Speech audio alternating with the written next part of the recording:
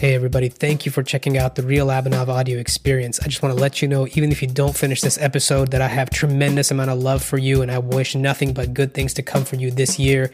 Even though we're going through a crazy crisis globally, I know that it's going to get better, and I know deep inside you do too, which is why you're here.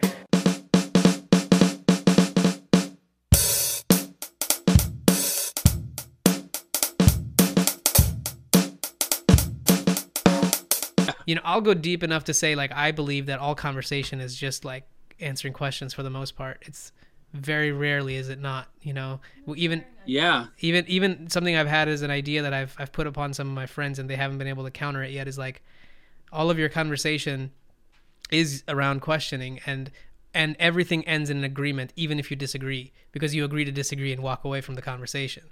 And it's like, yes, very few people can actually like argue back with that one. I'm curious what you have to say about it. Well, it's so funny that you bring that up. So I have a good philosopher friend of mine. His name's Slavoj Žižek, and really just odd name. Sounds like a real philosopher, a Russian guy. Yeah. Some name you can't even pronounce. No, he's still around. He's right up there with Noam Chomsky, all of them. In fact, they don't get along very well. But he says this. He goes, you know, one of his greatest kind of taboo things that he doesn't like is this agree to disagree argumentation. Because he says, listen, he goes, I want to argue. Like your agreement to disagree is you saying, I want to keep my thought and my thought process where it is. I don't want to change. Right. So if I'm sitting here so for him, it's the ultimate disregard. Like, because we live in a culture that says, I want to believe what I want to believe, and you can believe what you want to believe. So rather than coming at this from a very almost, because that sounds like it's not coming at it from a very like a perspective of humility. Mm-hmm. It sounds like I'm right and you're wrong, so I'm just going to walk away. Right. Whereas, you know, and by the way, that works well in a culture that endorses individualism, because it's saying, listen, I don't want to think like you, or I don't want to absorb your thought. Now, see, for him, his argument is all built on this idea that you don't have truth. I don't come at you with any truth. You don't come to me with any truth. But maybe through the grappling, through the disagreement, we might encounter truth. Not always promised, right. But you're right. And so if there is a capital T, and here's where my postmodern side comes out and says there is no capital T truth, right? But if there was, then it's in this dialectic argument that we have going on. I think that's very important, and I think we've already gotten into something that I was very interested to talk to you about, which is the diversity of opinion, because it seems like a lot of what we're seeing today, especially in my side on the social media front, I see a lot of people are acting as if their opinions are the truth, that what they believe is the way it is. And if someone else they encounter on social media, because it's such an ecosystem or an echo chamber for whatever your ideas are, and reverberates that all the time. So it's very difficult for people to like face someone who has a different idea than them, because they'll just generally be like, wait, I don't agree with this. I don't have to listen to this. I can just live in my bubble. And so it's very hard, because we're not making a ton of progress, because we're not open to hearing what other people have to say, especially if what they have to say is a criticism about our beliefs or our viewpoints, because we're so tied up to it, right? And you're bringing up a really good point here, is if you don't have that discourse, that dialogue, how are you expecting to find truth, quote unquote, or what we believe to be, I guess, true? It's like there's not one singular way of looking at it, and it works in every situation. We have to have a dialogue about it, and then decide on a moment by moment basis, when is this relevant and when is the other side relevant, right? Like, it's so polarizing nowadays. It's my way or the highway type of situation. I never thought we would be in this situation, and with social media having all this availability, but we're quite in the opposite realm of things, you know. Brings me to like really ask you a little bit about like, why is it that you've gotten into becoming, I think you call yourself a behavior experimentalist, which to me just encompasses a lot of different things. But I'm curious to hear, like, if in your own words, how did you get into this, and why do you even do this? Like, where does this all begin for you? Great question. Thank you for asking. Well, it does combine quite a few things. So, and that is the title I had used in my talk. And the reason being is because by trade, I'm a behavioral scientist and social psychologist. But because I don't necessarily always adhere to the structures or to the academic structures of how behavioral science should work, and I'm always tinkering with what that looks like in real time, So, if I'm creating a research project, I don't necessarily always adhere to the stats or any of the kind of processes or the bureaucracy that's always in place. But also because I always, and this is more personal and philosophical, is that I really don't see anything we do as a species as being done. Meaning as being finished. So everything's an experiment. Being human is an experiment. We're constantly, right, discovering the limits of who we are and what even that entails. So for me, it is combining a lot of behavioral science and a lot of social psychology and evolutionary psychology, competitive zoology, comparative zoology, all of these different things about human behavior, animal behavior, and trying to understand what it is to be human in the here and now. So again, the experimental part is both metaphor and literal.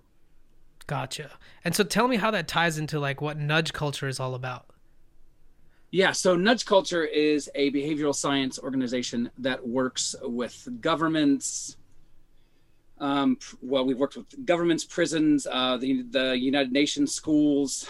Pretty much, we work with almost any and all major sectors across society, and we're building out postmodern behavioral frameworks that look to invite people in. Like, let's say, for example, a research project. The typical stance from a behavioral science perspective is to essentially leave out those that you are doing the experiments on. And so we want to include those people in the experiment. So that's the kind of postmodern arc where we're like, no, we don't, there isn't this objectivity because I'm bringing my bias to the table as well.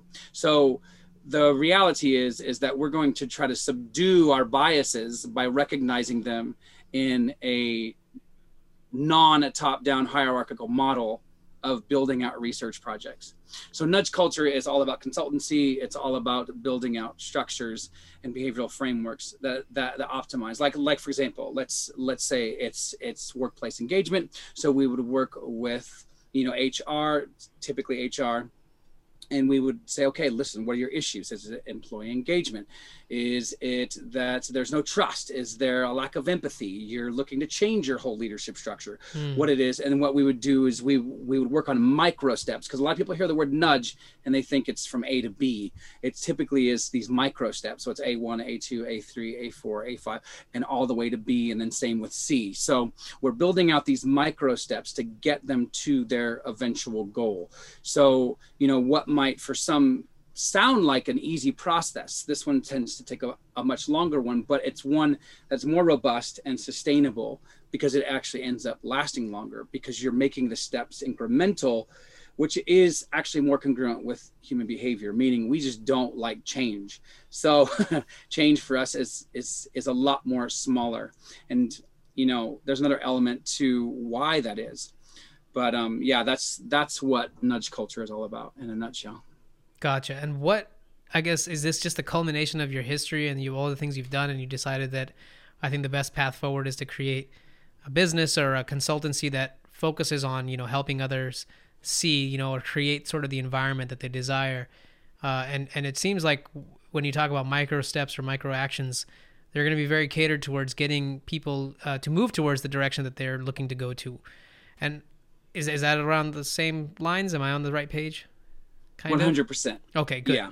So the reason I bring it up, right, and you brought up already a good point around micro actions, is tell me, why is it so difficult for human beings or us, in your perspective, like to do things that are maybe seemingly not fruitful in their actions, right? Like you do small little things like writing your goals down or whatever have you, but they don't really, come up with a result right away. So we don't do them. Like little things that would be good for us, like maybe eat a little bit less, right? Or go for a walk or whatnot. We tend to avoid the little things because we're in favor of, hey, if I don't get this immediate ROI, especially now that we live in an instant gratification world, we don't do anything, right? We're like, well, I can't clearly, see what's going to come out of this in the immediate sense, so I don't do it. I feel like we're moving away more and more and more with that kind of mindset.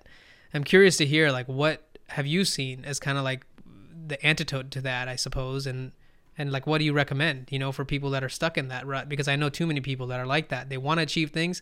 They don't know really how to get there, consistently lost, all kinds of things we can talk about, behavior and states of like mental health and all that. But want to hear what you think. Yeah, that's such a great question. And like you said, I think it's a relevant one. And I think it's one that needs to be constantly asked, especially with new research always on the cusp of emerging and so on. But I think from my experience and from the kind of audience and the people that I've dealt with along the way, I think there is definitely a pattern within us. And psychology refers to it as the hedonic ladder. And it's essentially what happens when we start with a goal and will have these massively high aspirations. And what'll end up happening is we'll end up falling back into our baseline. So every individual has a status quo. And so the tendency is to say, okay, listen, January, February, I'm going to go to the gym. I'm going to lose weight. It's going to happen, right? And there's a lot of energy and a lot of push, a lot of encouragement. Maybe they even have like the awesome poster of what they might look like in a month or two, whatever it is, and then the baseline pops in. One thing is because they haven't worked out a system. So to me, success, especially if we're talking about gym membership or fitness, is that you have to realize that behaviors are not solidified without a reward. And I know that almost sounds like I'm talking about giving a child a piece of chocolate. And in one sense you are. From the neuroscientific perspective, you totally are. You want to give yourself a dopamine hit. Right. You want to become an addict towards good habits, right? And so what drives us towards the status quo, for example, in terms of fitness, and I talked about this recently on LinkedIn, was new research is showing that in terms of its connection to fitness is people's perspective while they're working out. And I know it sounds minuscule, but is that they tend to hate what they're doing while they're doing it. So they'll get all of the happiness chemicals, all of the excitement, and they'll really, really run at their fitness regime at the beginning, maybe even feel good at the end. But even during it, they're like, this sucks. Like, I really hate this, right? And so the new research that they're showing is that people need to change their perspective even in the midst of a fitness routine. So that's one example. And again, that's a simple example, is literally change your perspective, you know. And if I were to kind of take a step back and answer your question even more succinctly, I would say that it's about awareness. When we talk about human behavior, you have to be aware of why you do what you do.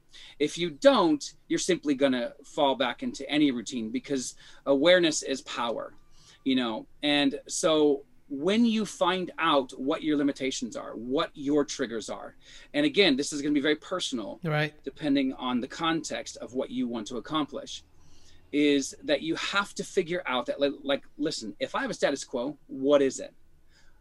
Does my status quo need a reward to push me beyond it? And if it does, what does that mean?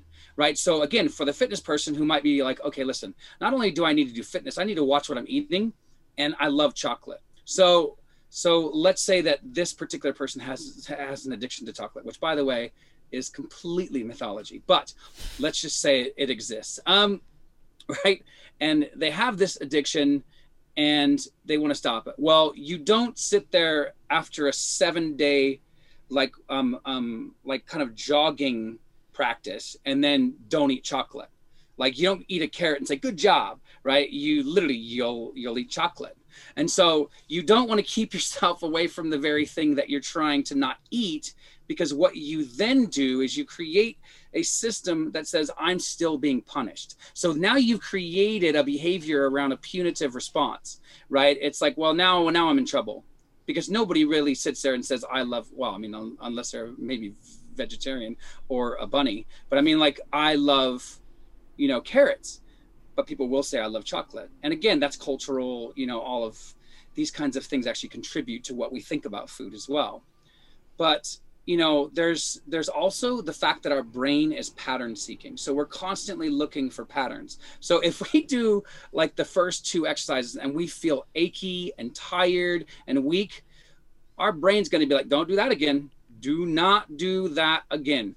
So our brain is not really, it's kind of lazy.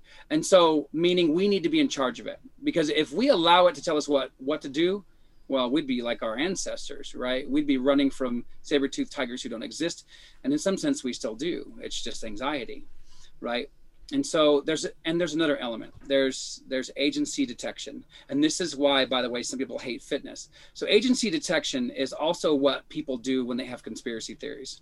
So this is an ancient evolutionary hangover that we have, where, like, let's say we're living in the cave, we're hanging out with our family, and we hear a rustle in the bushes nearby. Automatically, we're going to be like, we need to go. Why? Because we only have one to two options. It's either the wind, which it probably will be, or it's a saber-toothed tiger coming to maul us to death, right? So again, we do that with any routine. We give it meaning, and we're going to like, okay, this routine isn't really good for us, or this routine is really good for us. And so what we do is we depend upon our language, and probably more than we actually are aware of. And this is why I say awareness, I think, is the major number one step, right, for people who want to actually embed a routine of any kind into their life, is that you have to be fully aware of how your brain works, how your body works, how you are conditioned, how your parents taught you, what your culture says about this particular action that you want to include into your daily life. So imagine someone says to you, that sounds like a lot of work. I have to get all these things sorted out before I can achieve my goals. How am I supposed to ever get anywhere? I don't have my behavior all, informed, and I don't know all these things about myself. Does that mean I can never get anywhere? Like, curious to hear how you continue with that. Ooh, good question. So I would think it's not one or the other, meaning like I think that there is a part of your brain that you're just going to have to be like, I've got to do this. But while you're doing that, be working on all of these different components. Be like, listen, that thing's not going to injure me. It's just fitness. It is not hurting me. It's actually good for me. So change the neurocircuitry and the messaging and the ideology that has been passed on to you while you're doing it. Change your story. That's what Tony Robbins would say, I suppose. Yes. Got you. It's interesting you bring that up, the fitness example specifically, because I don't know if you knew, but I used to compete in bodybuilding for a little while. That's awesome. And, I'd started as like a 110-pound kid when I was starting to work out, and while the time I was competing, and I won the West Coast Classic. I was pretty beefed up. Thank you. I appreciate it. It was 2014 when I stopped competing in bodybuilding and kind of started to get the rest of my career path, or like, financial life in order, because let's face it, being a bodybuilder doesn't make you a whole lot of money. It actually costs quite a bit. Arnold. Well, unless you really go down that path for, a decade or two and have a couple of good, signing deals and whatnot. But even then, it's really not what it's all cut out to be. But that's not why I got into it. I didn't get into it for my career. But, I was thinking about it while you were saying this earlier in my head around, like, how did I push myself to somehow work out 2 to 3 times a day, eat on a deficit, and, continuously beat myself up every single day of the week without days off, especially when I was getting ready for competitions. I would rarely be taking a single day off a week. It would be every 2 weeks or so a day off. And you're just working out like every day, morning, middle of the day, at evening, at nighttime. And meanwhile, you're like depriving yourself of all these calories and everything else that you want to eat. And I can kind of understand like what you said around like, yes, I had this bigger goal in mind, right? It was a lot of times for me, what pushed me at that age, I started competing when I was 18, or I guess started at 18 and competed my first show at 19. And 18 through like 22, I suppose, I was in a very interesting space in my head where I have gotten out of high school. I'm trying to like go into college, realizing what education is all about, but at the same time I'm struggling and emotionally internally about like my life, like what am I doing as a kid, and all the people that have been rude or bullying me or things that haven't worked out. High school is not fun for a lot of people. Hey guys, I just wanted to step in here real quick and let you know that we also have this full conversation live on YouTube where you can see the video of both of us talking. I tend to feel like video captures a little bit more human emotion, and you get to really see what someone's reaction was to a statement. So if you're interested in checking that out, you can go to YouTube and search for Blossom Media Studio. Now let's get back to this episode. It was mostly fun for me because of my musical background. I used to be in like all the different music groups, like drumline and band and all that stuff. So I'm a drummer. Oh, wow. So that really helped, kind of keep things at bay, and it was something that I was good at. So I always had that avenue. But when I got out of school, I couldn't really be continuing in music. Bodybuilding became that. Like spending the time at the gym was something that I was like, okay, if I guess the main thing was it was full accountability. Everything is on me. whatever I do, how I put food in my, body, and what I do to myself is completely going to be dependent on how I look and what results I get. There's literally nobody else I can point fingers to and blame anymore. Right. So it was completely like, I think that was the real sense of like kind of ownership, but also the dilemma, because you're like, shit, everything is my fault. Right. If I don't look good, or if this is the case, it's all on me. So it was very humbling in that sense. It's like kind of realizing like, okay, yes, I can't be eating the same type of food. And, I'm Indian. My family cooks Indian food that's delicious, right? And I've been eating that forever. But you can't eat that kind of food and get lean. It's not going to happen, right? So like having to break all these other sort of beliefs around like what diet was like and what nutrition is like. Because as a child, you don't grow up learning about like macronutrients and micronutrients and how much of what you should eat. Sure, you maybe heard it in a biology book or whatever, but at the same time, like you don't understand practical applications. I remember till this day when I was once I moved to the United States, I started eating a lot more and gaining some more weight as a kid. I didn't even realize that there was a thing as calories, that you could get fat by eating a lot. I never understood that. I was just like, could just eat as much as I wanted and never understood the concept.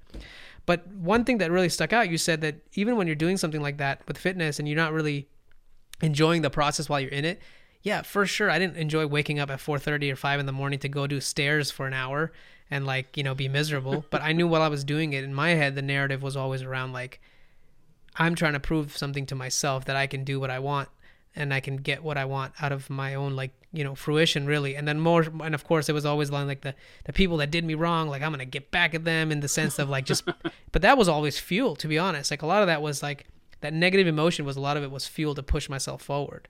But I started to realize, like, after doing that for a number of years and getting where I wanted to go, I was still unhappy. I was not fulfilled at all. I've won. I looked great. I looked like friggin' insane. Today, I look at some of these pictures and I'm like, what the heck? That's not even me. I don't even remember who that was. But at that time in my life, if you had talked to me, I would have told you, like, I don't think I'm anything. I don't think I'm even close to where I want to be, because in my head, I'm comparing myself to like the people that are way elite. And thinking like, that's the caliber of the top tier talent. And I'm trying to be, comparing myself to them and what their lifestyle is like and how disciplined they are. But it was constantly this comparison. The reason I'm bringing this long-winded story up is because something I had heard in your TED Talk, you said, the title of it was like living in, for your future keeps you in the past. I think that's exactly what the title was. And the thing that you talked about was effective forecasting, which, kind of buzzed my thoughts a little bit. And it's like, if you want to get what you want, generally we have created some sort of a dialogue about it. And we have some hypothetical story that we use to get there. I know from my experience, I've definitely created narratives in my life in the past that have gotten me where I want to go, even till this day. Over time, though, the last several years since I started meditating, I actually went through a very low point in my life where I was quite depressed, just very, very much like out of my character completely. Like people wouldn't recognize me. Like I imagine someone like me who has this type of like personality, who's talking to you like it is, very quiet and never laughing and never smiling for months. I mean, my parents didn't even recognize who I was. I didn't recognize who I was. I couldn't get out of it. So I knew. I went to a couple of doctors and they were like, yeah, your testosterone is shot. You're very depressed. You should get on some therapy and some, testosterone as well. And I'm like, no, I don't want to do either of those things. I had just finished competing in bodybuilding a year and a half, 2 years prior. And I'll admit, I took some drugs as well at the time because I wanted to be the best. Ultimately, I was ready to be the best of the best. I did it naturally for a number of years. Highly recommend people to stay that route unless they genuinely think they have a shot. I did it because I really genuinely think I had a shot. I did. And I went with it and I kind of understood the pluses and the minuses of it. But man, I couldn't for the life of me figure out, like, how have I lived my whole life delusional with my thoughts and realizing that none of them are real, and I've just created all these things, and somehow by fluke of the universe, some of this has come to fruition. What really stuck out to me in your talk is you mentioned you had parents that grew up, I guess, selling drugs or having, that lifestyle, and then your mother also, went into prostitution, which I'm not sure how much you want to touch on all that, but at the same time, what really got to me was that trauma created something in you that has gotten you to where you are today. Similarly, I suppose my upbringing has gotten me to where I am today. But you mentioned this thing about effective forecasting and why we shouldn't maybe look at that broken mechanism as something that we continue to use. So talk to me about that. What is that all about, that effective forecasting? Why you don't think we should use that? And even though it does get sometimes results, I suppose, what's a better alternative? Like, give me something about that. Well, oh man, That was a long. I that was is going to talk for like 30 minutes right there. no, that was awesome. I mean, I have a question for you after I'm done as well. Is Please.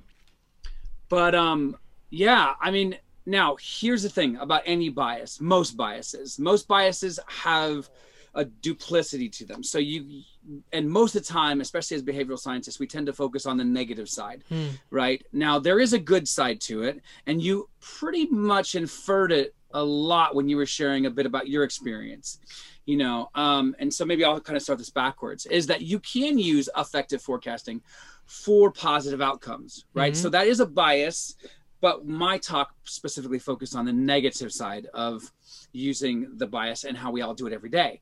Now, the same thing might happen, but the tendency is we don't use it in the positive because we tend toward the negative.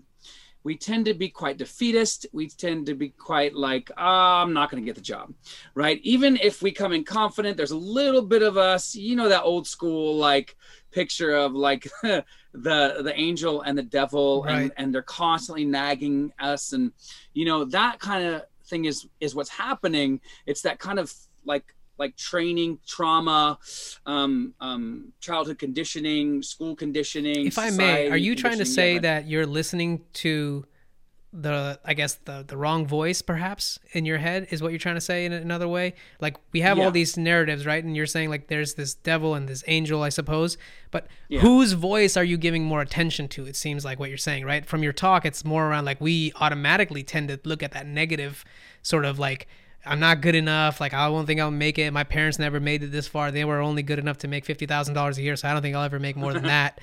Kind of like these real like life stories where like you grew up in it. So it's like, how do you choose to break away from it if nobody else has shown you otherwise, right? And that's it right there. You actually said the word. So yes and yes. So what I was saying in my talk is still very true. Because there's a tendency, we have a bias towards being negative. Why? Because if we're too positive, things might turn out the way we want, and then life might actually make us happy. I'm being kind of sarcastic, but the reality is a little bit embedded in my sarcasm, in that we tend to err on the negative because we don't want to be let down. Right. And so that is part of that trauma and that training and that conditioning that we all go through, and most of the time not fully aware of it. And some of us just accept it as part of who we are. And so, when I was sharing that, I was sharing, again, like I said, probably mostly on the negative end of it. Whereas the positive side would be somebody who visualizes, them walking away, let's say, if they want to. This is no pressure on anybody, is if they wanted to walk away with a six-pack and they wanted to start a fitness regime, then them obviously still doing the work, right? You still have to do and perform the actual act. You can't just sit there, having a drink and like a 12-pack a day and then be like, oh, look at my six-pack's growing. It's not going to happen, right? Yeah, I mean, it's going to be like a six-pack with dyslexia. And so it's completely the opposite of what you'd want. So there is a positive side to it. So I guess I wanted to stress that. It's just that, of course, and this is really bad, but negative press actually does way better than positive press. Yeah. So sure. That's why I wanted to focus on the end part, which was hopefully a little bit more positive, but also lead in with the fact that, hey, listen, all of us do this. We're all in this together. Even cartoon characters, get in this cycle where we don't challenge the stories that we tell ourselves about ourselves. And so we just embrace and accept the limitations, and they become true of who we are. That's it. That's the money sentence right there. We accept it because we don't know any different, Yeah. And I know you had something to ask. If you want to, you can. Otherwise, I'll go. I can keep going. But I guess where my head's at is this. So from your history of like, understanding meditation and the value in that, and also, of course, self-reflection and just seeing your, who you are without your ideas, I suppose. If you just sit still, you can really see how much is going on inside of you at all times, and how much of that is just automatic and perhaps not even in our control. What's been interesting for me in my, I guess, spiritual journey is like after kind of awakening to the truth of life, where everything is essentially like self-created, the problems and the character that I believe myself to be, and what my limitations are, and all those things. Of course, the body has some limitations with it, like one, time being one of them. It's time bound, Yeah. right? And so curious, like to kind of hear from your perspective also, as you've understood a lot about different people's behavior and things like this. What's the approach here when you're kind of torn between, maybe torn is not the word, but like you have both feet in each of the realms, like the spiritual realm and also this world that we live in, where we have to act as these somewhat characters of transaction, whether you're being a teacher Yeah. or a parent or a worker or whatever have you. But also at a deeper level, you have this knowing that, hey, none of this really matters. Like at the end of the day, like I don't really control any of this, to be honest. Like I do, but I don't. It's this like and ideas, like I know I'm saying some stuff which I'm sure you're getting it, but for the most part, most people when I talk like this have no idea what I'm talking about. Like, what do you mean it doesn't matter? Of course it matters. If you go out there and you walk in front of the street, you get hit by a car. It's like, yep. I'm not saying cause and effect doesn't exist.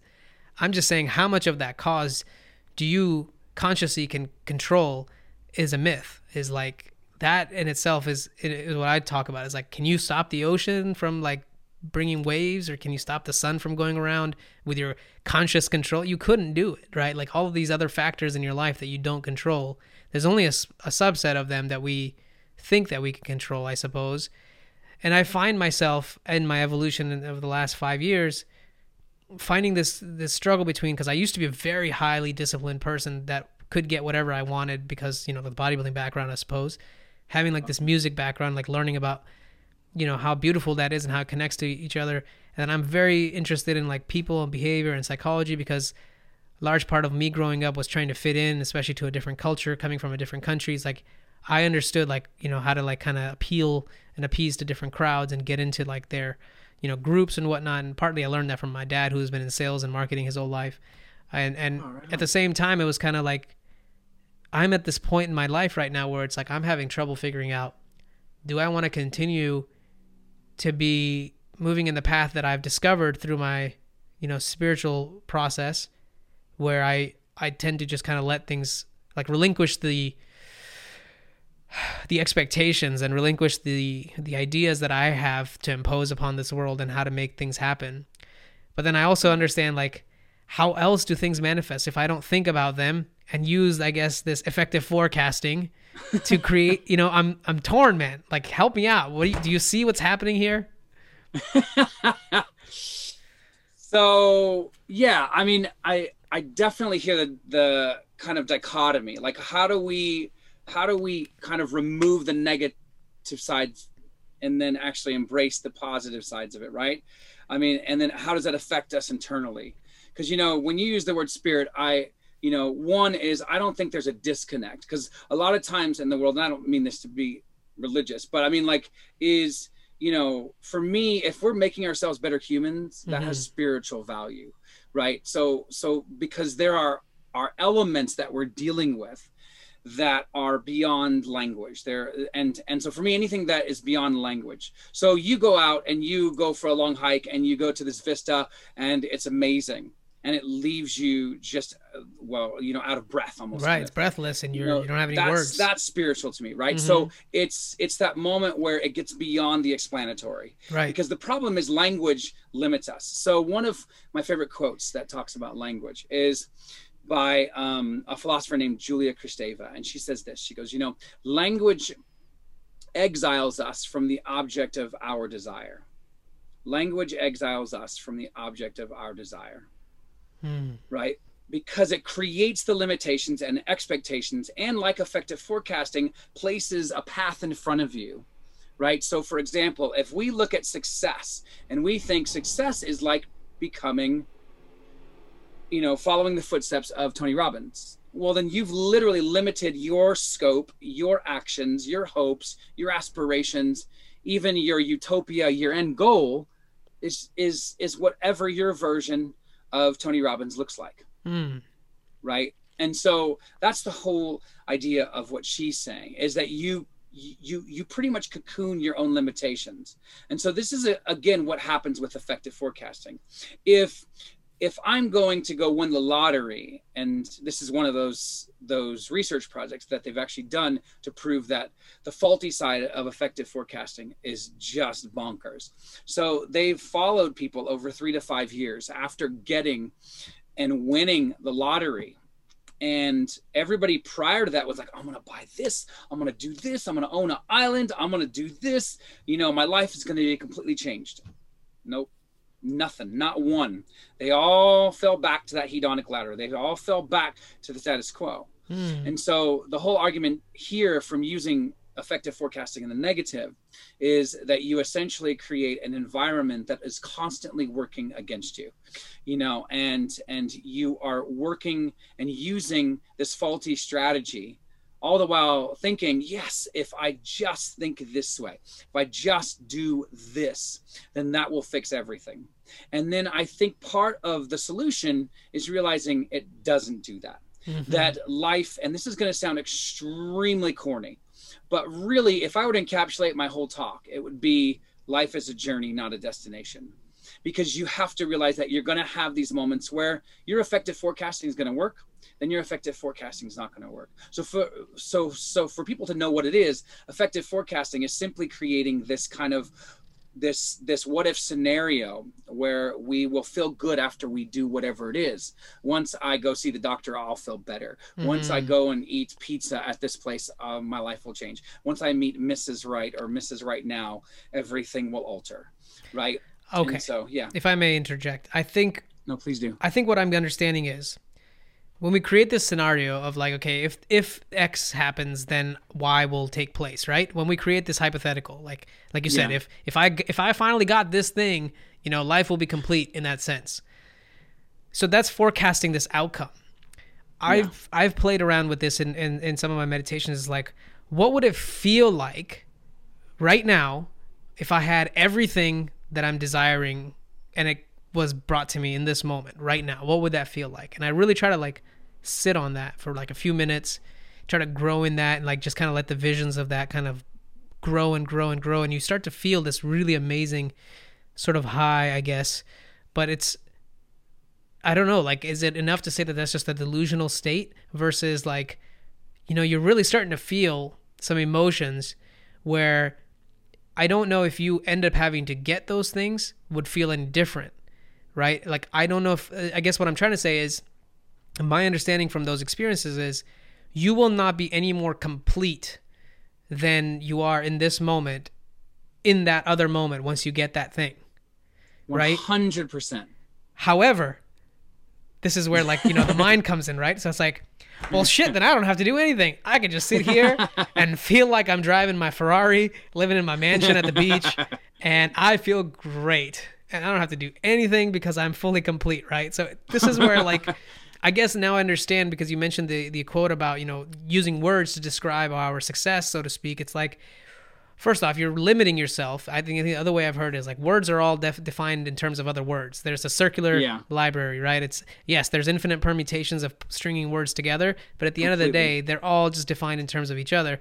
So how can we distill down our experiences of life, which are so multidimensional, into a single dimension of using words, right? Like just jabbering through our throat, like these vibrational frequencies that we've considered to be important.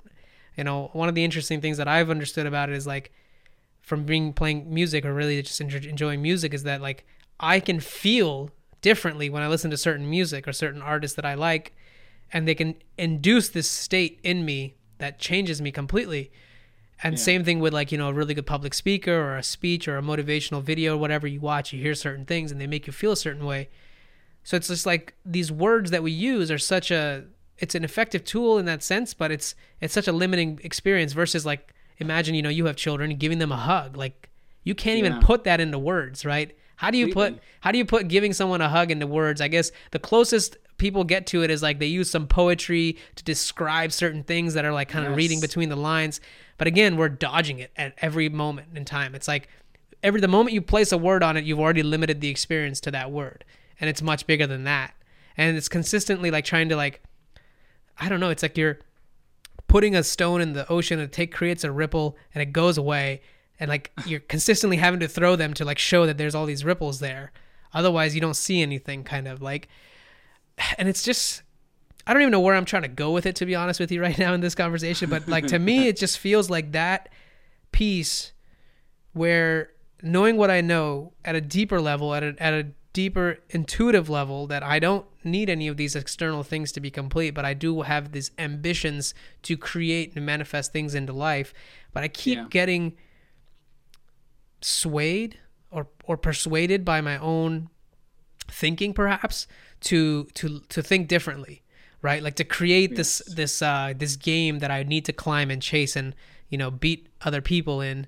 Otherwise, it's like, why do it? But then I also know that that game doesn't fulfill me entirely. That's where like the spiritual practice comes in, or meditation comes in, because you don't feel complete in that. And that's another thing I can speak to is when I was competing, the day that I won the show that I had literally almost killed myself over winning, because I was at such a deficit and I was taking all these other things. And I would like normally I would pass out. I had like heart murmurs and stuff. Like you can't imagine the type of shit I was going through. But I was looking like a freaking Adonis god at the time. I looked shredded, ripped, and just crazy. And externally, everybody thought that I was complete. I had everything going for me, but only I knew internally how much of a turmoil and disorder there actually was internally, which I couldn't even really articulate. Even now, maybe this is the only time I've been able to really kind of talk about it with these podcasts. Wow, it's like putting things into place, like using words, I think can be helpful because it helps you articulate your experience. And sometimes listening to certain philosophers, I know for me, helps me put into words things that I've experienced but never can explain to someone. I guess in that sense, I'm very empathetic, or I guess very emotional, sentimental person, I suppose, sensitive person, that I've always been that way. But now I'm starting to like get these other skills of like being able to speak about them and induce a change in someone else through my speak. Right, through the way I speak or whatnot. So it's like I'm trying to find all this out, but then I still keep getting caught up in this like this world of duality, right? I suppose. And now I think my conclusion at this stage is that I don't think that ever ends. And I'm curious to hear what you think. Like I don't know if that ever ends unless you completely like give up like any pursuit at all and simply can live in the presence of whatever comes my way. I will simply do that, and then that's it. And maybe before I turn it over to you, I think my conclusion is I've actually realized that I can sit here and plan all these things, but then if I start to do them, or like I said, the day gets ahead of me and I haven't done these other 5 things and it's towards the end of the day, I'm tired and whatnot, I know I'm not going to get those done. It's like, no matter how well I've planned. So what do you do there? It's like you have this like world that you live in where, you know, like you said, like if you're going to get those 6-pack abs, you can't just sit here and drink a bunch of beer and then get that abs. You have to go out and do the work. So it's true that there's this sacrifice that we have to make to get to a better place that we think, you know, we want. But then there's this dimension of like this completeness, like sort of the philosophy, kind of the world that we've been talking about. And it's like, how have you been able to tie that in, you know, in your life? I guess that's probably a better question, because that would help me understand how you're navigating this. Because I can't imagine that you haven't dealt with something like this in your life. Yes. So good. Okay. So for me,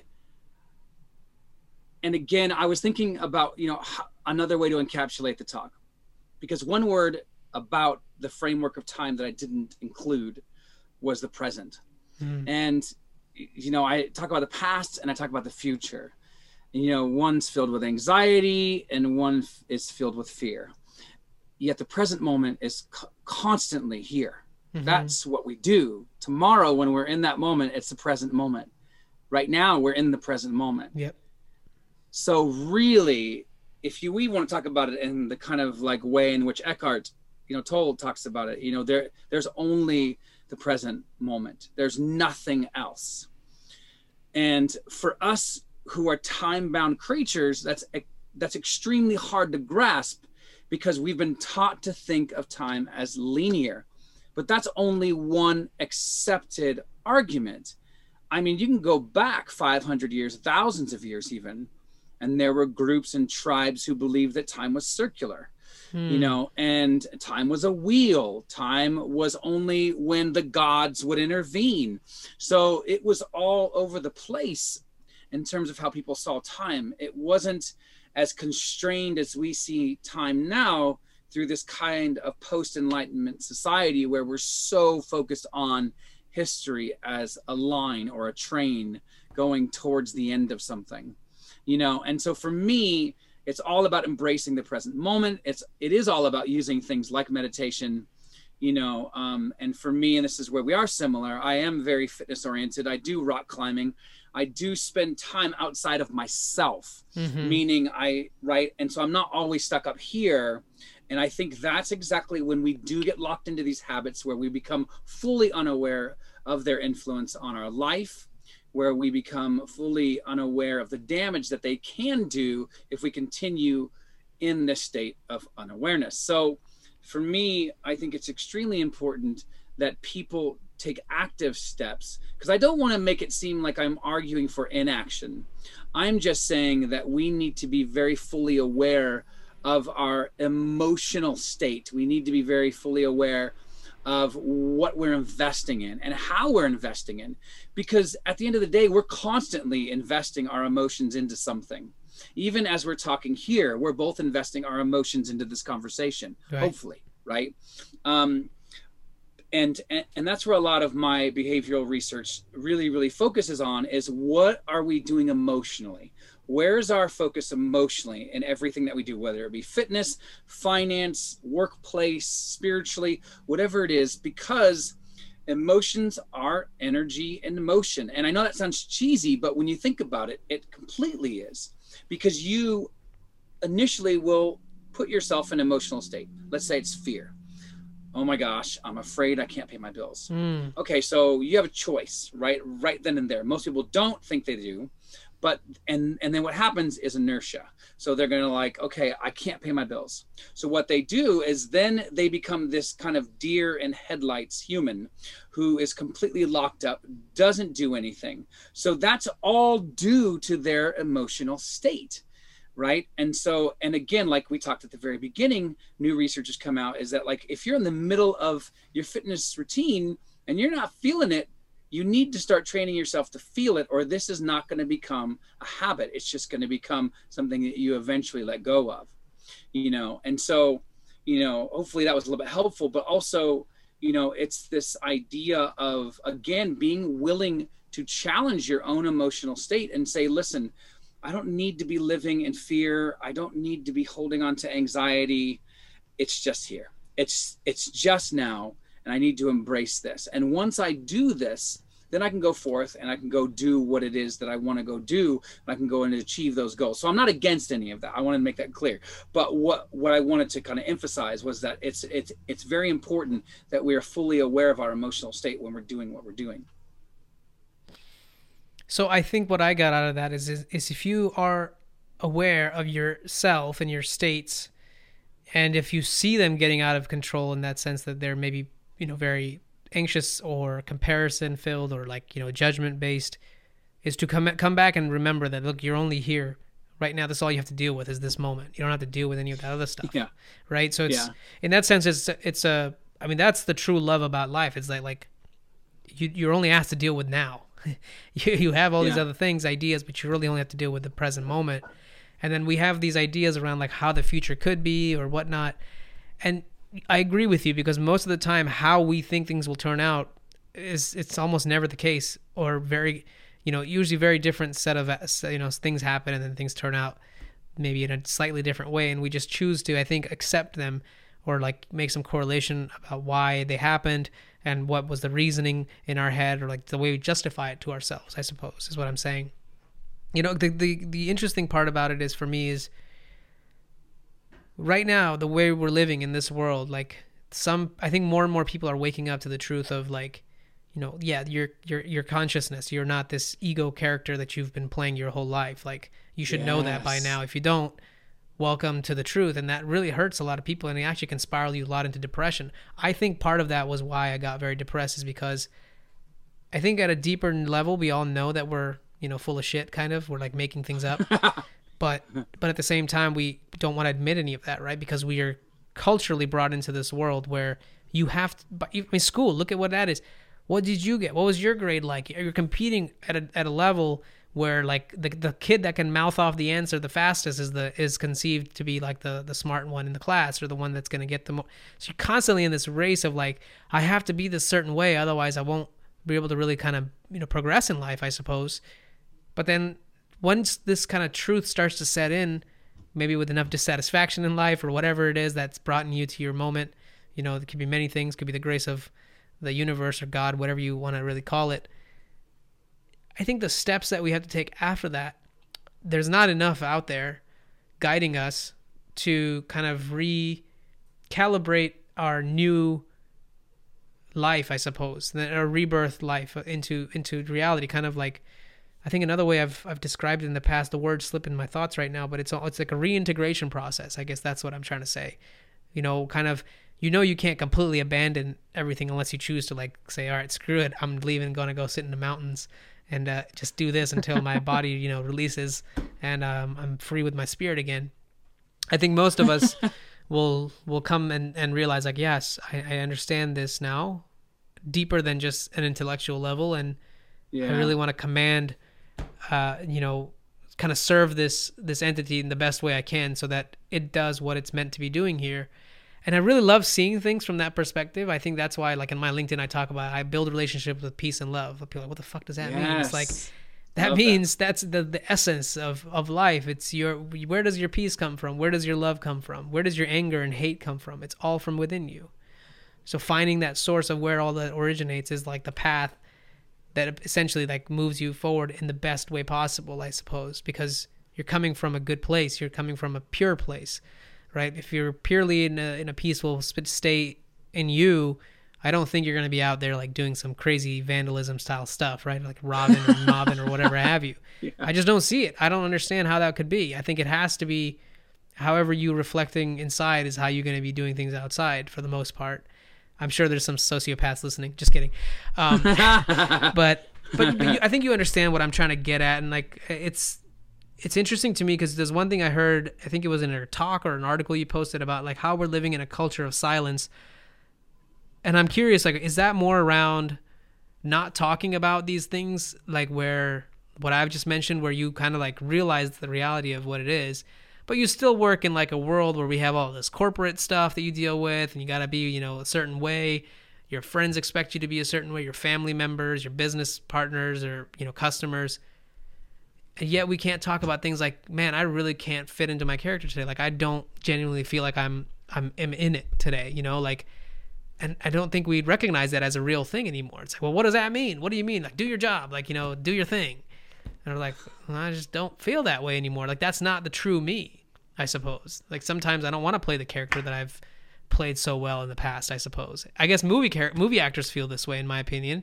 Like Iron Man guy, it's like, dude, you can only play one character. Like, be Iron Man. It's like, I don't want to freaking be Iron Man anymore, right?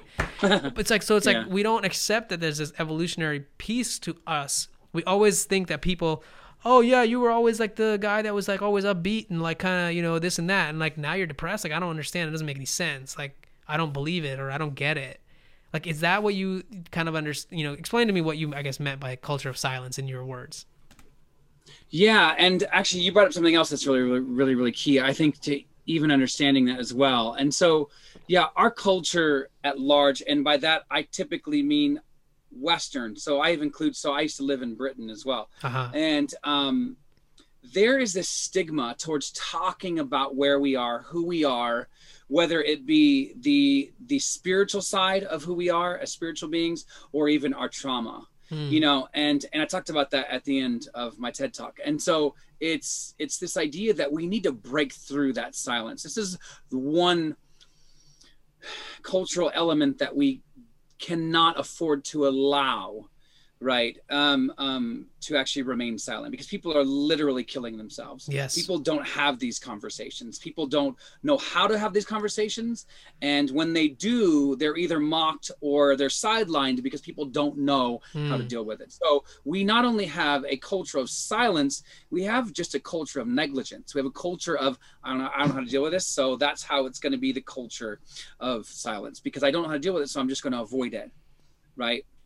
And so that is exactly where I was kind of going with that. And something that you said about love. Now, for me, I kind of take my notion, because I love Sanskrit, which is like one of the oldest recorded languages. And then it follows through even a lot of the ancient world, kind of like religion, folk religion kind of areas of understanding love, was all about the absolution of the ego.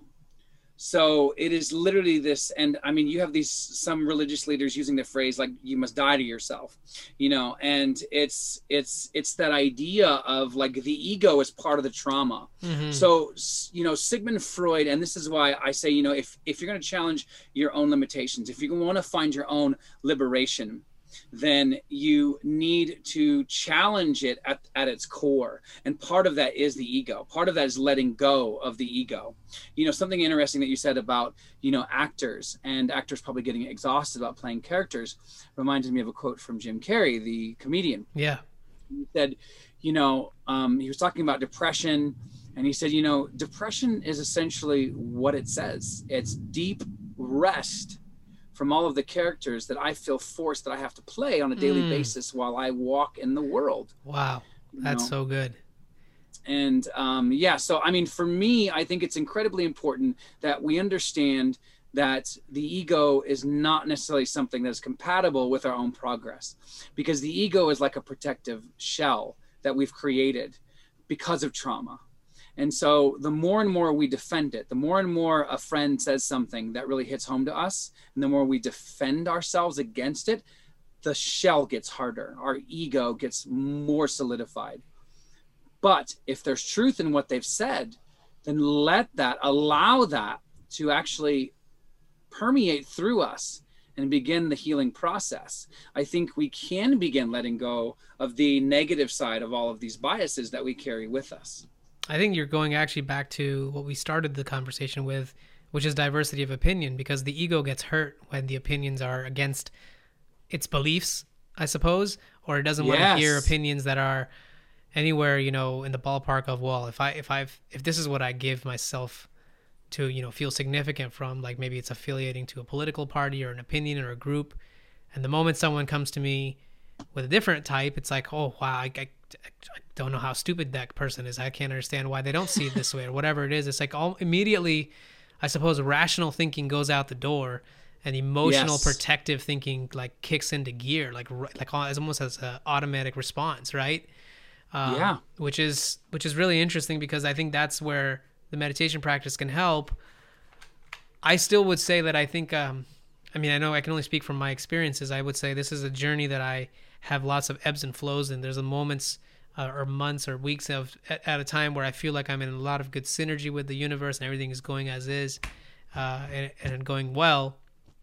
But then there's times when I can't get out of like the ego state of just comparing and I guess projecting too many things, and I don't know if that ever entirely goes away or if you just become better at recognizing it and letting it kind of dissolve or surrender in the moment every so often, right? Like, I don't know the answer, but I think I have some ideas about it.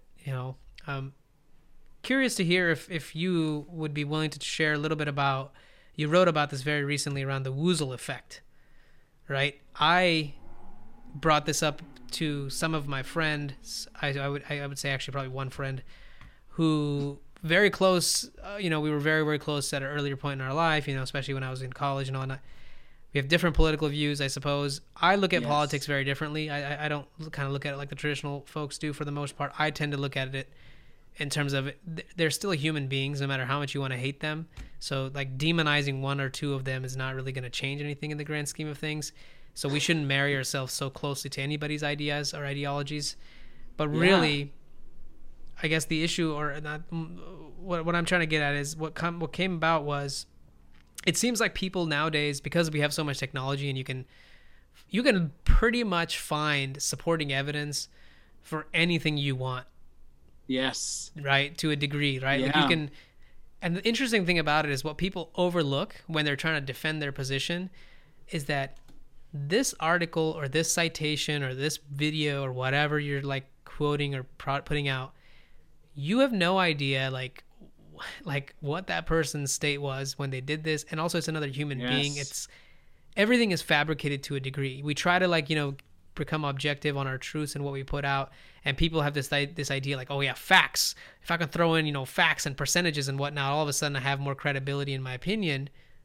But ultimately what I think we're losing with that is we're losing our ability to navigate a conversation like you and I are trying to do with each other, We're trying to talk about Yeah. these other things that are not us, that aren't actually direct experiences of what we have, right? Like, Completely. Yeah.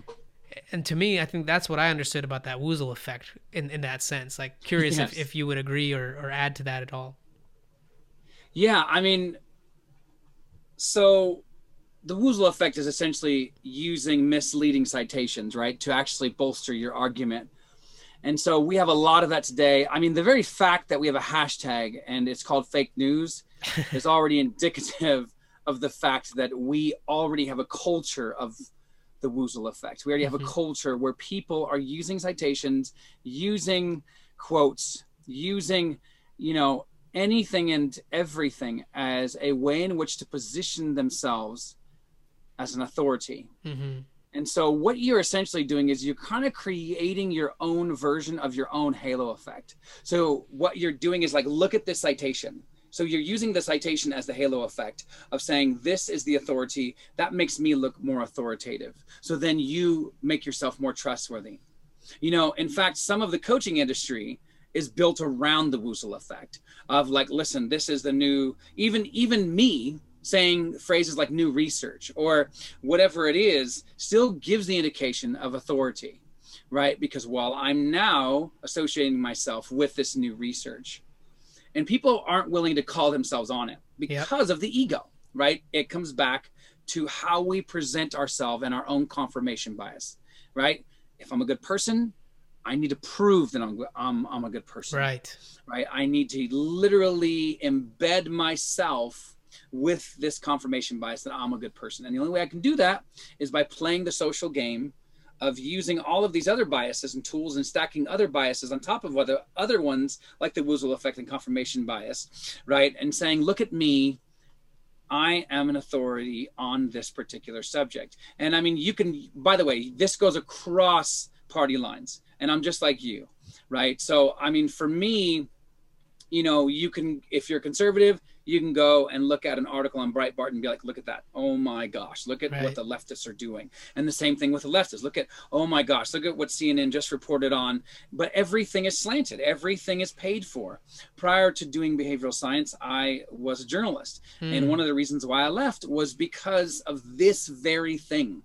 All of the information is paid for. Somebody higher than me is up there saying, this is my political allegiance. This is the message. I'm paying the bills. Go and disseminate this information. You know, and I saw that in more than a handful of places. And so, you know, that's, I think what we have to realize is that we have to be humble, really, when it comes to information. We have to be humble with how we approach what we think is knowledge, because knowledge in and of itself is what? Limited by language. And we've already just talked about how language is itself part of the limitation, right? A lot of people look to things like the dictionary and say, well, that's what that word means. Not necessarily. That's not what it meant before these guys got together and created the meaning behind it. You know, The Professor and the Madman, a movie with Sean Penn and Mel Gibson, follow that very story about the dictionary. Right. And so it's literally the whole history of how this book got compiled, all of the controversy behind it. Right. And so we have to understand that everything that we experience, whether it be in life, in our spiritual journey, in our physical journey, our emotional journey, is all limited. It is all limited by the way in which we express it. I have a very interesting question, just given that your past with your parents was so interesting and intriguing. Yes. With drug use and other things. What would you say was the most important lesson that you've learned from your parents? Okay. So, this is a good question. And I would say, and this is going to sound very pessimistic, just for the record, I'm an optimist, but I've learned who I don't want to be. That's good. Right. For me. Yeah. I mean, I don't know if I should say any more, because I mean, that's basically, and this is going to sound really awful, because they obviously gave me life and I'm grateful for that gift. I'm grateful for being here. I'm grateful for being here with you in this moment, in this time, having these important conversations. and I'm very, very aware of their, contribution to my life, but I don't want to be them, and so for me, they've given me the parameters of, this is who I do not want to be like. And let me be honest, in kind of like a funny way, is, they did every drug under the sun. I mean, they could have alphabetized every single drug along the way. They would have helped create the drug dictionary. I've never really done anything. And that's a direct example, meaning because I don't want them to have that kind of influence on me, I've never done anything that they have done. I've never ever, I've gotten drunk maybe 2 or 3 times in my life, and that makes me sound boring, but it's because I have a template for what I don't want to become. Mm-hmm. Do you feel like you and feel free to reject the answer to this, is just, do you feel like there's a higher proclivity for you to fall into their patterns if you did try recreationally anything? I would say yes for myself, but I'd also say yes for every other human, only because neuroscientifically we're addicts. Well, you wouldn't know until you did it, right? Kind of the thing. Yeah, right? Yeah, that makes sense. Yeah. Wow. This has been really, really a fun conversation for me. I've really enjoyed it. And I think I want to wrap up with a couple of philosophical questions for you, if that's okay. Okay, yeah. Do you mind if I ask you one Not question? at all. Go all in, man. So this goes back to your experience, Yeah. and when you were experiencing depression. Yeah, tell me. Had you known what you know now, how would you have lived differently, and how would have living differently changed who you are now? So having gone through my depression, how would I've... Yeah, I think ultimately, at that time, I first off, I have to say I take full responsibility for becoming depressed. I think it was my own doing, which is why I chose to not take any drugs or any sort of therapy to get out of it, because I felt like I put myself in this, I'm going to get myself out of it. And I think there was a number of things that I've learned from that experience, which I've actively chosen to put into my life now to avoid or to minimize the recurrence of that state. However, I do have to say with an asterisk that I still do feel at times as low as when I was completely depressed for very long durations of time. And I'm talking things like that you hear about, all the classic depression symptoms, like I would try to go to bed and I'd be awake in 30 minutes and I'd be literally my mind is just bugging the hell out of me all night long. I can't sleep, I can't get rest, wake up, have to go to work, feel like shit, get through the day, incredibly tired. It didn't matter if I took caffeine or not. I was trying not to, but I was just incredibly exhausted all the time. I felt fatigued. I almost felt like I was always on edge, anxious, and kind of just praying to God that nothing worse could happen in this moment in time. So I have to say, even though I like to think I'm far away from that place, I know that it's still inside of me, and it's only like a moment. I don't even know if moment's the right word. It's, what I'm trying to say. It's in me. That space is still there. It's a part of me, and I do fall into it at times. And the reason I can say that is because now I'm able to recognize it much more than before, because I'm I can genuinely see I didn't feel like this yesterday. What changed? So I've become more introspective out of that experience. Yes. I'm more, I ask myself more. My wife and I, she will ask me those questions more. We do stupid things, sometimes people think of this as so silly, but she'll ask me even at the time where I don't want to say it. It's what are you grateful for? It's I don't want to say that when I'm pissed or angry. Fuck you mean grateful for? Get out of here. You know what I mean? But at the same time, there's some power to it, because when you do it, like you said earlier about, how your thought process works with forecasting, when you start to say things you're grateful for, you are bringing those thoughts actively into your space, and they are attached to those feelings and emotions, and then you feel a certain way, right? So today, I think, and the other reason why I think I got very much into that state was I had just gone from being this competitive bodybuilder, athlete, taking care of my health really well, to wanting to be a normal 24-year-old person who Totally. was like, dude, I want to like go out and like party and like, cause I haven't done that. Like all my college years, I was very disciplined for the most part. Like I was not out and about in parties all the time. It's not like I never went to one. I just couldn't like I didn't enjoy that lifestyle. Like personally, I didn't like drinking that much. I didn't like, I enjoyed like hanging out with people, but I just didn't really like, always felt like it was limiting me. And I'm also kind of short, so I don't really stick out at parties unless I'm wearing a tank top, I suppose. And then all the guys are like, dude, how do you get your arms so big? And then they like just want to talk to me about that.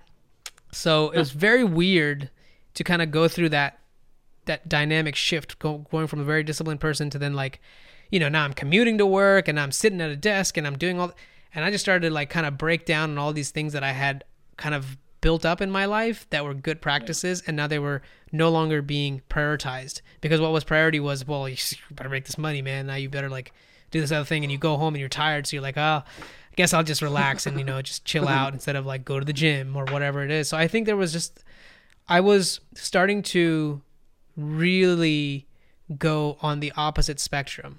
Like instead of being very hyperly like focused on the goal and the discipline and being very self-aware of like, dude, if you don't do this, you're not going to get this result, to like completely flamboyant in the sense of like, oh, let's go the complete opposite way. Yeah.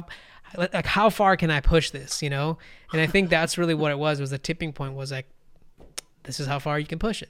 Life is meaningless for you now. You can become very nihilistic.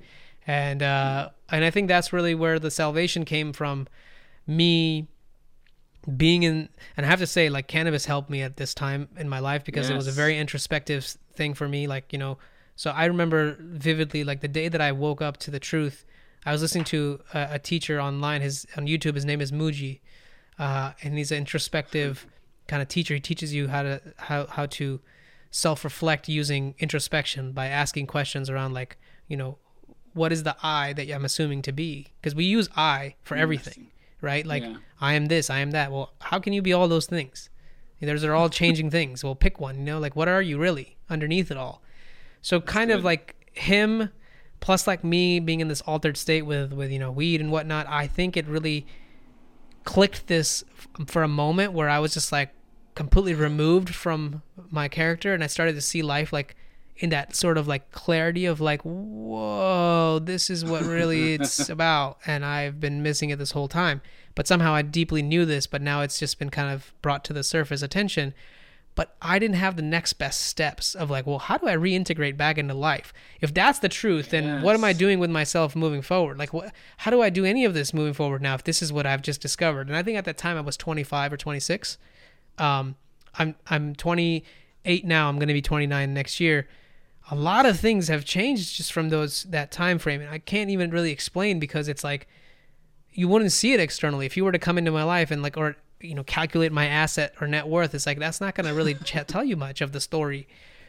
It's really like, I think I realized that there's certain things that I just can't go without. So to tell you what I'm doing today to try to avoid getting in that state again, I'm really trying my best to. I'm not trying to be a bodybuilder anymore, because that's a whole lot of work, but I want to be more active, because I think a sedentary lifestyle is just very common these days, and it's so easy to fall into, especially, COVID, work from home. You don't have to go anywhere, right? Click a button, food will come to your door. So I'm actively trying, and part of it was actually at the time when I was coming back up from my low point, is when I decided to really take a leap of faith and choose to direct my life in the way where I felt like it needed to go, which at the time I said, I want to move back. So I was living in the Bay Area, by the way, in the Valley, Silicon Valley, working in tech. So I was by myself. Most of my friends and family are down in Southern California. I'm in San Diego now. But the initiative was like, hey, none of this is making me happy anymore. Like, I make a lot of money, but I'm not happy in any sense of the way. I'm not fulfilled. I could not see myself doing this for the next 15 to 20 years. I thought I'd rather kill myself. That's key. And then I was like, I don't care if I don't ever make money again. I just want to like see my family, and I want to be able to be there for them, and like just have that level of like, I was so defeated, man. Like, I just couldn't even tell you, like, the littlest things made me feel like that's enough to complete my world.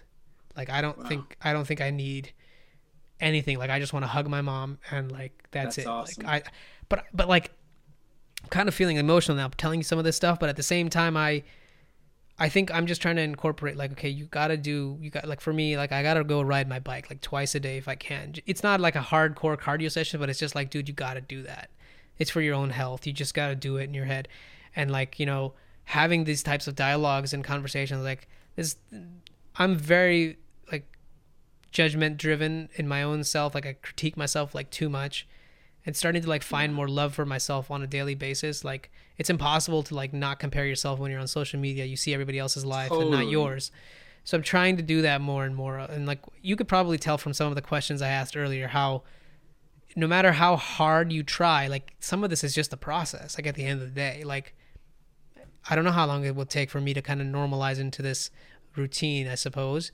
But that's what I'm doing. I'm just trying to be more aware of things.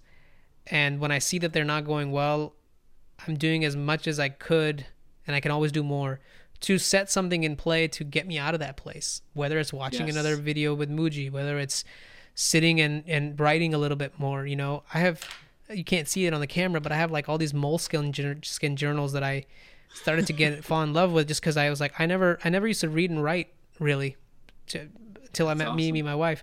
And she kind of brought that into me, and for the first time I actually like would sit down and read in the morning and actually like highlight things. And I don't know, like I feel like a lot of these things I just started to realize, and why I started this podcast was I realized that there's not enough talk of this stuff. Like we don't talk about these things. My ego is big enough to not give a fuck and just say, all right, I will take the hit for the rest of you. I will be that character, because I've always been that person. So I'm realizing, okay, well, that's your ego's thing. Be that thing then, because nobody else wants to do it. So be that guy.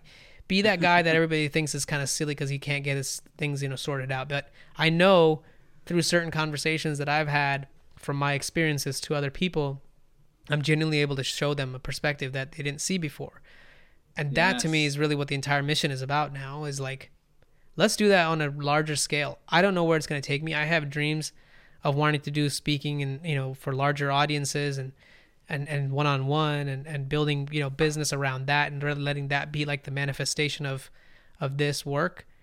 It's awesome. But I couldn't tell you how and when and what to do and when that's going to happen, or how is that going to, I have no idea. And it may never happen. And maybe I'll die never accomplishing that, but I don't know. And that's part like where my like kind of dilemma comes in, where it's always there, and it says I'm constantly trying to orient myself towards let's look at what you could do and just leave it on the table after that, because I don't control so many things. That was very long. That's awesome. No, and I mean I think that's it, because I think the introspection is what we're lacking, not just as a culture. I think just as humans, we don't encourage a culture of introspection. We encourage a culture of action. Yeah, right. Like just go with it. Yeah, and I mean, and that's the thing. I think you need both. I think you need introspection that guides the action, not just unguided action. You know what I mean? And that's kind of where I was going at again with the emotional side of things. Like you can't just rush into things and react emotionally, because the environment may not be as scary as you think. Or maybe it is as scary as you think, and because you're not thinking about it enough. And again, I'm not talking about introspection to the point of immobility where you're like, I don't want to do anything. It's more that you're aware of who you are, that kind of introspection, that self-introspection that says, I know who I am, I know my limitations, know where I'm at, but I'm still going to do this. Right. I'm still going to push, right? And maybe my story up until this point has told me I'm a loser. Maybe my story up to this point is saying I'm never going to lose weight. Maybe I'm never going to find the person of my dreams. Maybe I'm never going to get the job. Whatever those stories are, we have to start there. We have to start there and see them as limitations first and foremost, not as who I am.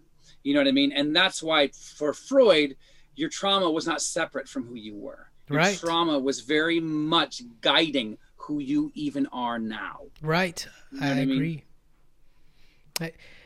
Curious to hear your like philosophical view on this. Like, what do you think or believe we are all here to do? Oh my goodness. It's not a small question. The answer is 42. That was from the Hitchhiker's Guide to the Galaxy. And so what are we here to do? I think at the end of the day is to discover our potential, and then do whatever the hell it takes to live out that potential until we stop breathing. And how does that like translate into your own life, and like, like what does that mean for you? How do you want to be remembered? Yes. So legacy. Yeah. So interesting thing about that as well is that, and I'm gonna answer your question, but in terms of bias research, they found that people will actually be invested in more of what they're doing if you talk about legacy. So if you use the language of legacy, if you use the language of what you're going to leave your grandchildren, what are you going to leave your children, what kind of mark are you going to leave on the world, people will emotionally, spiritually, cognitively, psychologically just be fully in, right? And so I think that's important. And so for me, I think I want to leave the world more joyful and more free. And not me, meaning that's my imprint. Yeah. Right. And I know it's extremely abstract and nebulous. And, for me, freedom is finding out who you are as an individual, but even as you are connected to the corporate, as you are connected to other people around you. So for me, it's never just about the individual. The individual always leads to the corporate. The individual now in a society that is hyper capitalist, hyper individualistic, it's all about the individual. The individual is the deity of their reality, and that's it. And it doesn't matter how it affects other people. Now, I know that is being challenged, and I'm a bit unfair in my caricature. But to kind of use that as the guiding point for what I want to leave behind, for me, free is realizing that I am automatically going to leave my imprint on the world, whether I like it or not. Right. Right. And so what am I going to do with what I have? And so for me, it is to free people of those biases that are hurting them, freeing people of those habits that keep them from fulfilling their full potential, but also joy, because I think, you were kind of joking about gratefulness and not feeling it. And it's funny. And you also referred to Tony Robbins as well. And, he talks about how you can't be both grateful and anxious at the same time. Oh yeah. That's a good one. And so, and I absolutely love that, because that for me, when I'm anxious, I'm literally sitting there just writing down what I'm grateful for, or mentally ticking through a list, right? And so for me, though, that's all tied up in joy, because joy is all about freedom. So for me, joy and freedom, they're like the best of friends. And so joy isn't just this fleeting, and this is why I was talking about the present, because if you're in the present moment, you are going to be joyful. You are, because that's where you want to be. You are where you want to be, and where you want to be is where you are. And so it's one of those things where if you get to architect your reality in terms of your choices, and you no longer allow those biases to dictate to you what your behaviors and responses to reality and your emotional responses to your environment are, then you are free. You are more free. If you are the one who starts architecting the biases, and you start using them towards the positive, and you start developing a life that is worth living, then joy is going to be a natural after effect of doing that. And that's what I want to bring. I love that, man. That's very, very in alignment with what I want to do as well. I say it more cleverly. I just say, like, I want to remind people that they're peace and love, and they keep forgetting it every day. And yeah. do that. I love that. Do that in my own way, and then, and just help people see that again and again and again, because that's really what is keeping this world going. It's the love, it's the peace. It's not anything else. There's still a lot more of that disproportionately to all the other forces that we think rule us. And we just need to recognize it more, I believe, and I think all the things fall into place, as you mentioned, right? Like in the present moment, things are always taken care of. It's always somewhere else that we think problems need to be solved. But in the present moment, you're here. Do what needs to be done. Totally. No, you're totally right. Right. I mean, if the woman's worried about paying her bills because she's worried about taking care of her child, who's sitting in her lap at the moment, she's worried about the future. Yep. And the child's right here. Take care of the baby. You know what I mean? Yeah, exactly. George, it's been really, really nice, man. Is there anything else you'd like to mention before we close out the podcast? Maybe tell the audience how they can get in touch with your business, with Nudge Culture, and maybe even how they can get in touch with you. How do you prefer to be contacted and things like that?